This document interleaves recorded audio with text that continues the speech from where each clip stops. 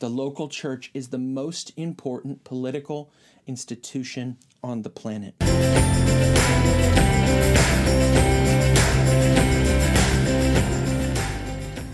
Hey, Cross United, I'm so glad you've joined us for this online message. We're going to be all over the scripture, but you can start out in Isaiah chapter 60 for today's message. We're continuing our series, Our Place in Our Nation, Power, Politics, and the People of God, that we're building out from the end of chapter 11 of John's Gospel, which we're going through section by section as a church in the series called The Book of Life.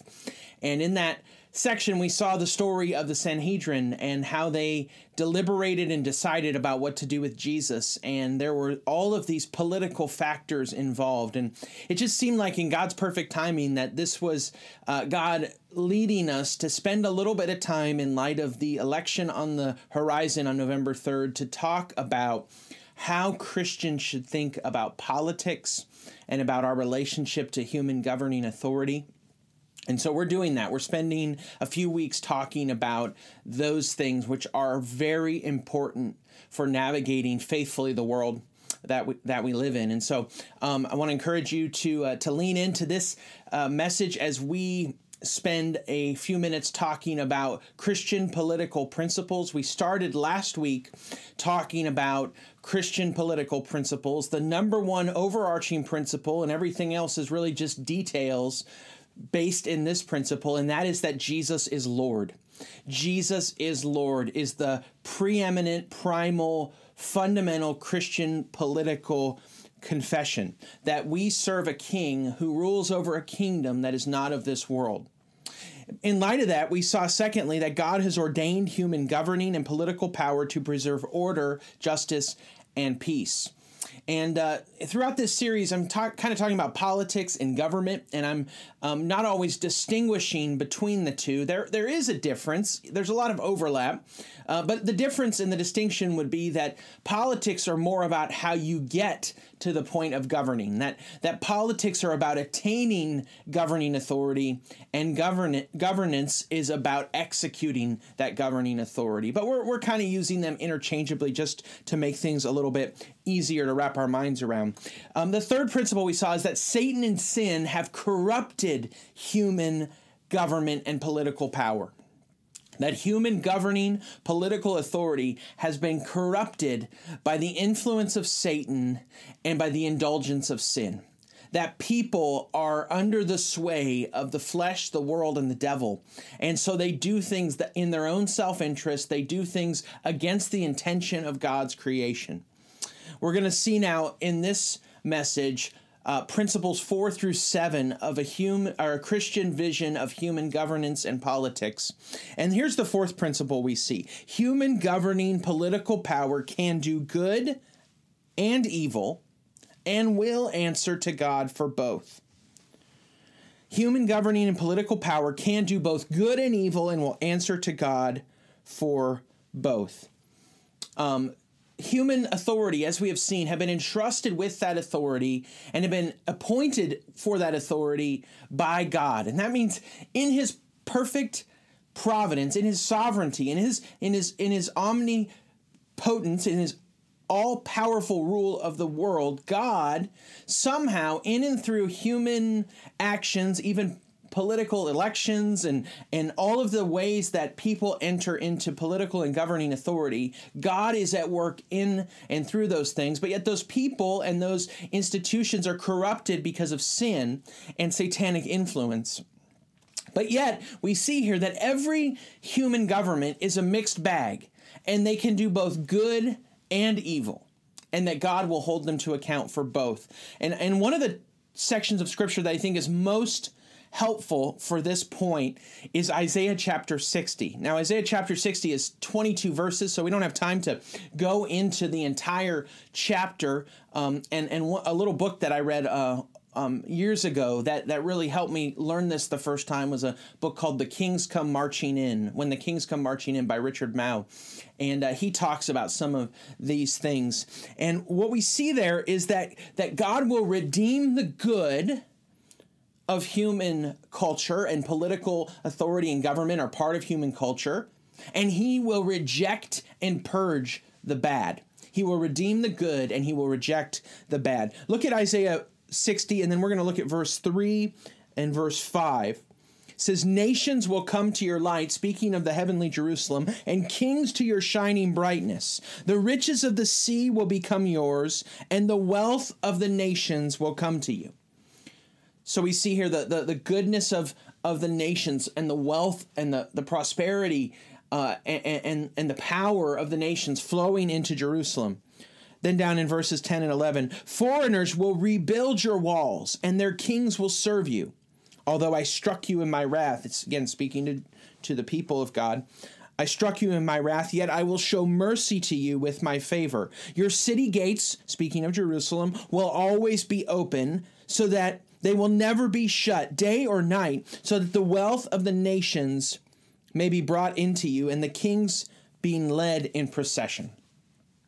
And so we see here that there is good in human culture, and there is good in human government and human political power playing at times. That we often think of politics as kind of this nasty, murky thing, and government as this bloated thing that can't get anything right.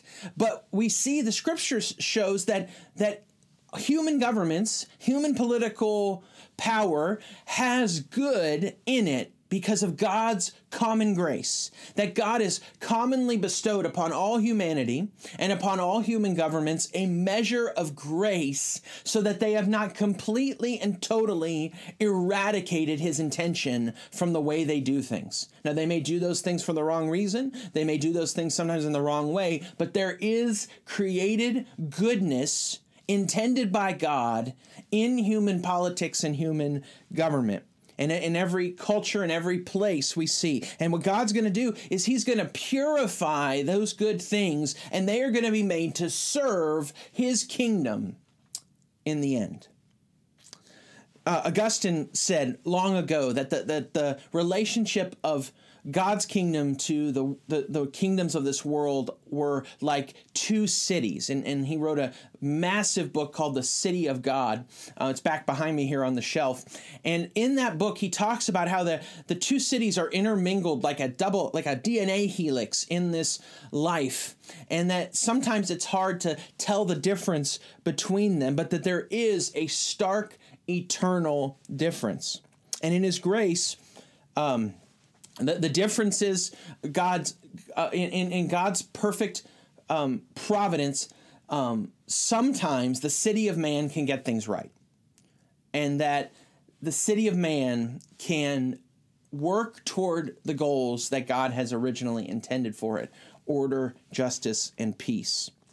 But on the other hand, we know, as we saw last week in our third principle, that human governments and political power have been corrupted by sin and Satan.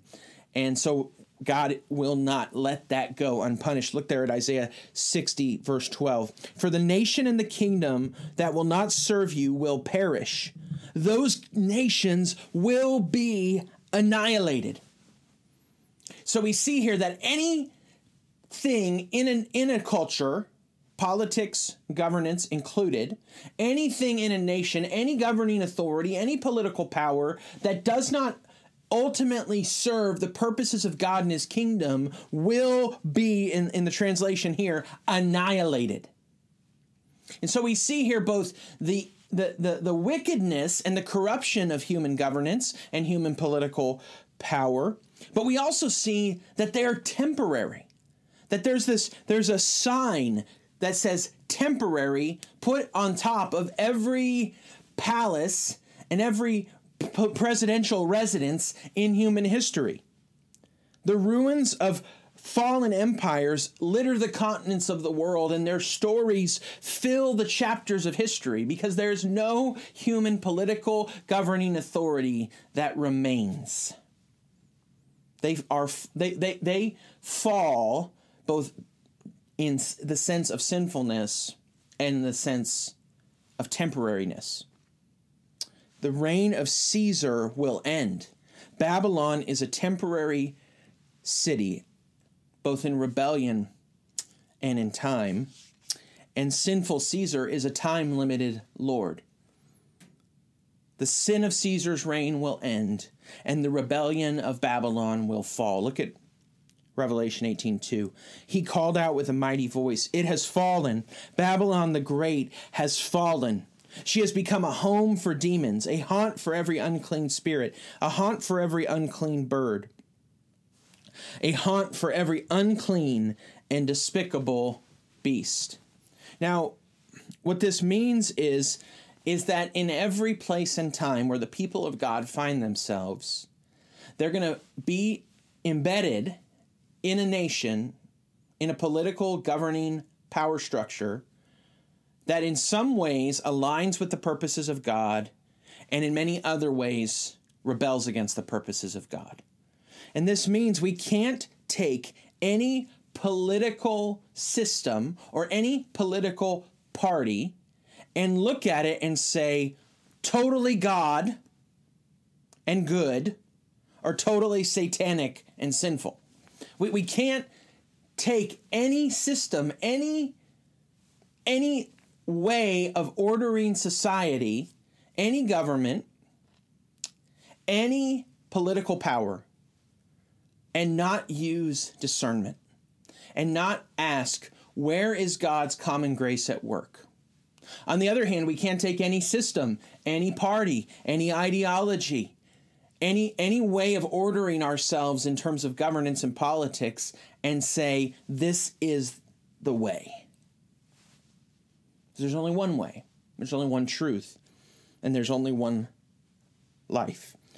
We have to discern the true and the false. This makes it a little bit more complex than XYZ cable news makes it sound. In the news and in the ways people in the world talk about this, it's all black and white, us and them, good and evil. The light and the dark, the rebellion or the empire. This is how we talk about things because that's what sells. But we have to think things through biblically. Remember when the people of God were in Egypt, enslaved, and Moses went to Pharaoh and commanded that Pharaoh let the people go, and Pharaoh finally, after all of the plagues, lets the people go, and God defeats Pharaoh and the gods of Egypt. And it says in Exodus 12 that the people of God plundered the wealth of the Egyptians. And I think God, what the scripture tells us is that God is going to plunder the goodness of his creation, that the goodness of creation, and specifically as it relates to human governing and political authority, God will take the good and he will take it and say, yeah, that's actually mine, and I'm going to deploy that in my kingdom. And then we see, though, that as Pharaoh and his army chased after the Israelites, that eventually God put them into the water, under the waters of judgment in Exodus 14, where the waters of the sea covered over them and they were judged and destroyed, and that God will take the rest, the evil and the wicked, and he will destroy it and he will bury it under the waters of his judgment against evil. I think Augustine said this well in City of God. The two cities, the earthly and the heavenly, are mingled together from the beginning to the end of their history. One of them, the earthly city, has created for herself such false gods as she wanted, from any source she chose, even creating them out of men in order to worship them with sacrifices. So he says the fundamental hallmark of the earthly city is idolatry, elevating creature over creator. We've seen that. We talked about how every political system or ideology tends toward idolatry. Now look what he says. The other city, the heavenly city, on pilgrimage, meaning we are not at home in this world, does not create false gods. She herself is the creation of the true God, and she herself is to be his true sacrifice. Nevertheless, both cities alike enjoy the good things and are afflicted with adversities of the temporal state, but with a different faith, a different expectation, a different love, until they are separated by the final judgment, and each receives her own end, of which there is no end. Augustine's great, but even better are the words of Scripture in John the Revelator in the Apocalypse, Revelation we often call it. Look at chapter 12, verse 10. Then he says, I heard a loud voice in heaven say, the salvation and the power and the kingdom of our God and the authority of his Christ have now come. Because the accuser of our brothers and sisters who accuses them before our God day and night has been thrown down. In other words, everything will either serve God and his kingdom purposes, or it will burn. God will summon the nations and their rulers for judgment. The fifth thing we see, the fifth political principle, God establishes his kingdom in and through the gathering of the local church. God establishes his kingdom in and through the gathering of the local church. God created the world for people to have authority in the world. In Genesis 1:26 through 28, he says he created man and woman in his image to rule over the earth, to subdue it and to fill it, to take dominion over it. But people traded their rule in because they desired to have God's rule instead in Genesis 3. And so that's what sin is, desiring God's place rather than the place that he has given us. Foreshadowed in the first chapters and all throughout the rest of the Bible, the story is told then of how God is on this rescue mission to redeem the world and the people in it, ultimately by sending Jesus Christ to live a sinless life, to die a sinner's death, to be buried and raised from the dead, so that anyone who will turn from their sin and trust in him will be forgiven of their sin and given eternal life, enter into the new creation, enter into the kingdom of God, enter into the eternal city, gaining a citizenship that can't be destroyed. We see that when we are brought into life with God that way, and we confess that Jesus is Lord, that this is God re-enthroning himself over the world. Now, God has never been off the throne of the world, but there have been many, maybe most of the people in the world who have not acknowledged God's rule in the world. So when we say God is re-enthroning himself, we mean that people are beginning to recognize what is actually real and that God is the king, that Christ is the king. Christ has ascended to the right hand of God and is ruling over all things, and one day he will return, and there will be no more debate or argument. Jesus will be Lord over all. And on earth, Christ rules in the most concentrated and clear way in and through the church. And we look at the scripture in the New Testament, the word for church is used 114 times. And well over 90 of those times are speaking of local gatherings. The Greek word for church is ekklesia, the gathering, the congregation, or the church is often translated. And almost every single time, the vast majority, the supermajority, a almost unanimous consensus of the scripture speaks of the church as a local body. Often we talk about the big C church, the capital C church, the universal church, and that's well and good, but the reality is that church doesn't fully exist until the end time gathering of the nations around the throne of God. We see that in Revelation 5:9 and 7:9. On earth, all we have is the local church. And the way Christ rules on earth is in and through not just the church in an abstract, generic sense, but in and through the local church, in and through our local church. That Christ is reigning over the cosmos, and the way he's showing that is through Cross United Church. Scripture can speak of going into the assembly of the church as literally going into heaven on earth. Look at Hebrews 12:22 and 23. It says, you have come to Mount Zion, to the city of the living God, the heavenly Jerusalem, to myriads of angels, a festive gathering, to the assembly of the firstborn, whose names have been written in heaven.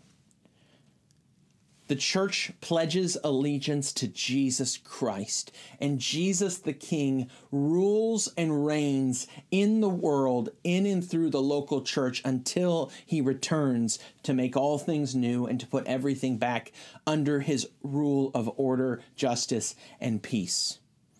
Those who are in Christ will be raised into the city of God, and those who are not will be destroyed along with the city of man. Only the church on earth pledges allegiance to an unconquerable and eternal king who rules over a city that will never pass away. The church is a local body ruled over by King Jesus. And what this means, if you don't hear anything else from this, hear this. The local church is the most important political institution on the planet. The local church is the most important political institution on the planet.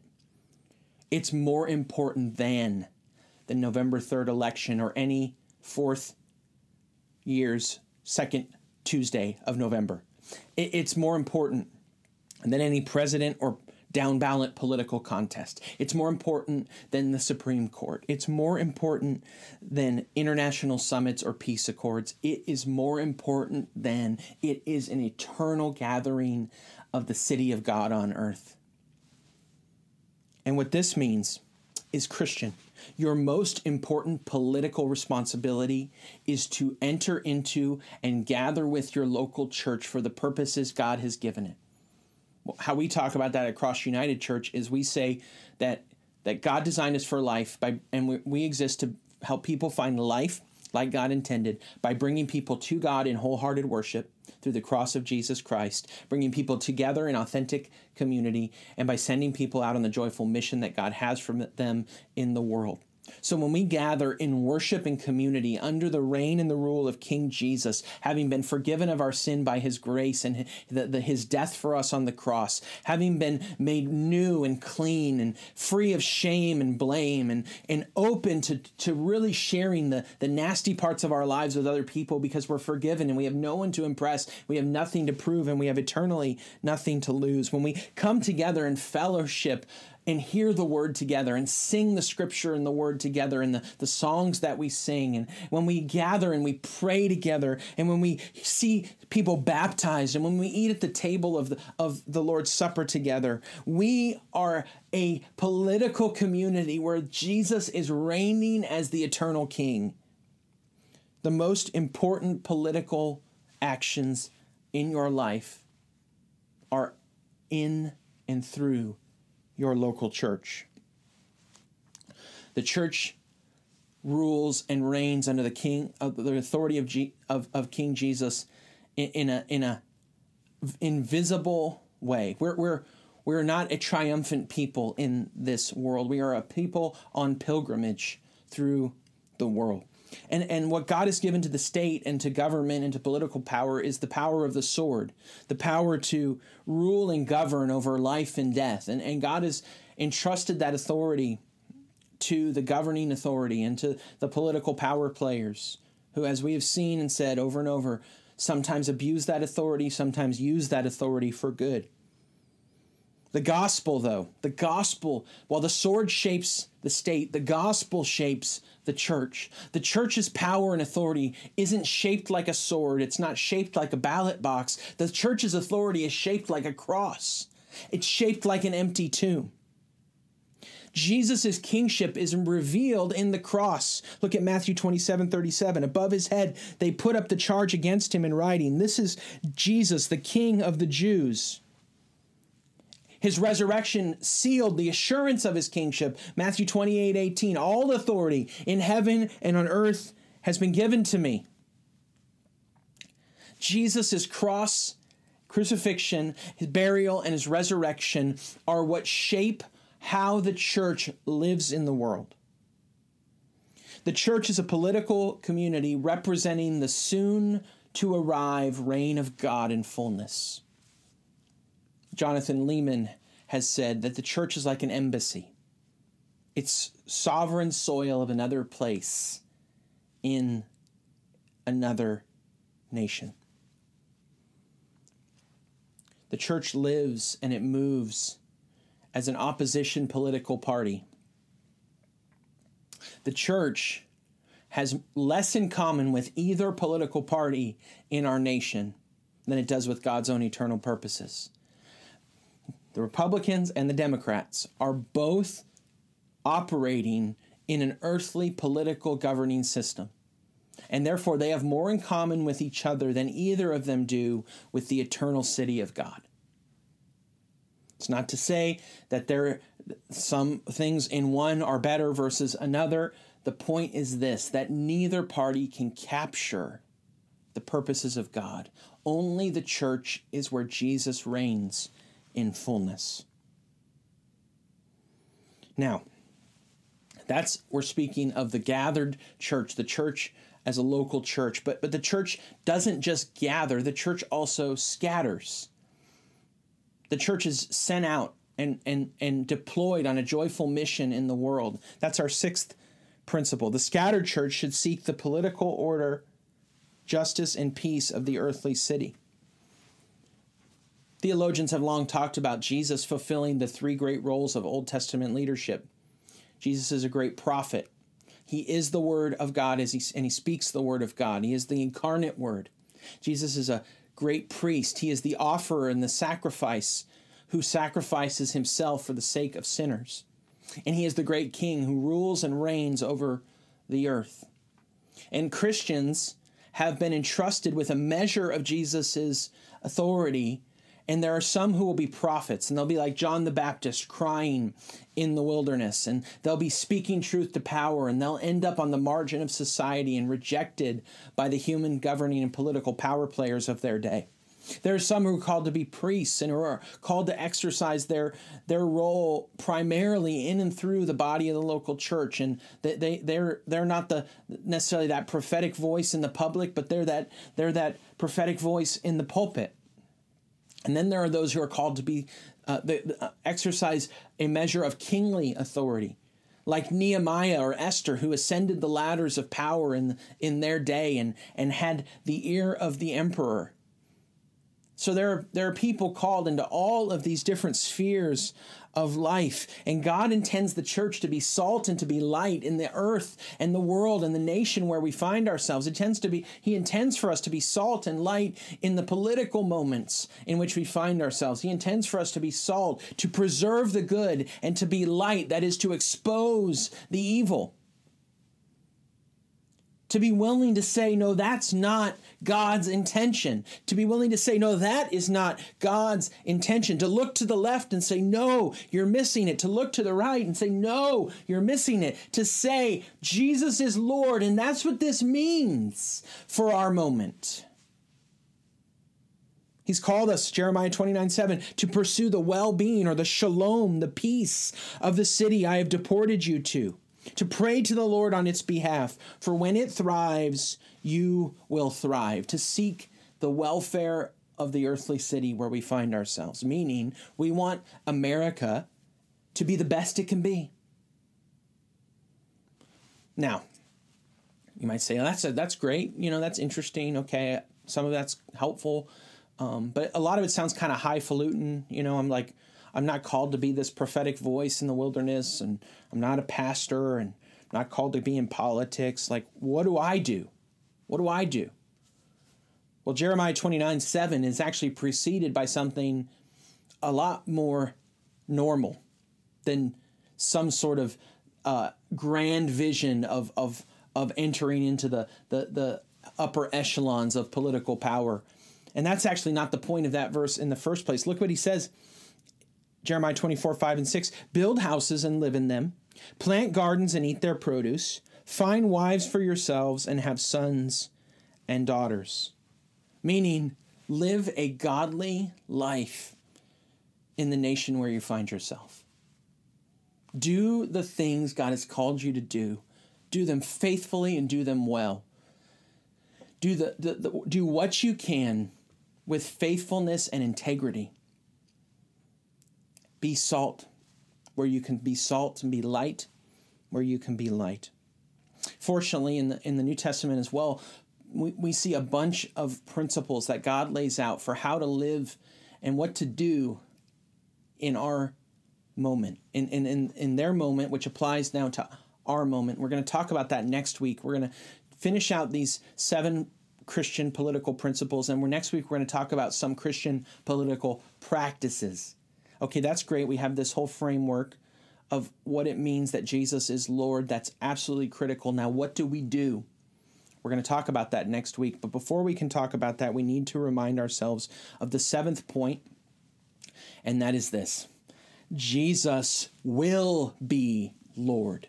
Now, we've said this all along, but this is just to remind ourselves and to remind us and to reaffirm that one day all political power playing on earth will give way to the princes of peace's order of justice and his reign of righteousness. That one day, Zechariah 14:9, on that day the Lord will become king over the whole earth, the Lord alone and his name alone. The potentates, the princes, and the presidents of the nations will kneel before the king, either as willing subjects or conquered enemies.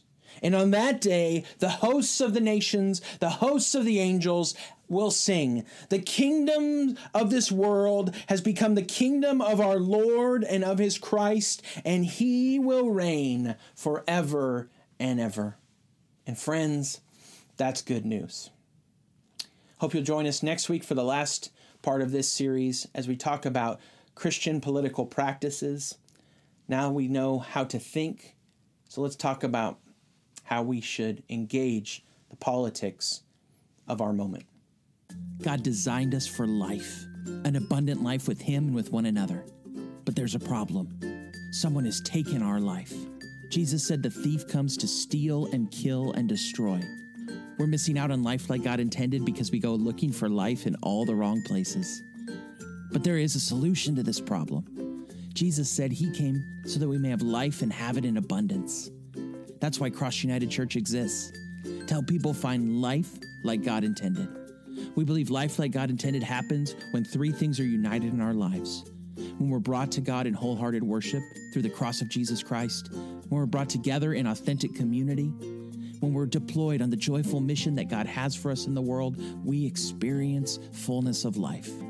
Life like God intended, united in wholehearted worship, authentic community, and joyful mission is why Cross United Church exists.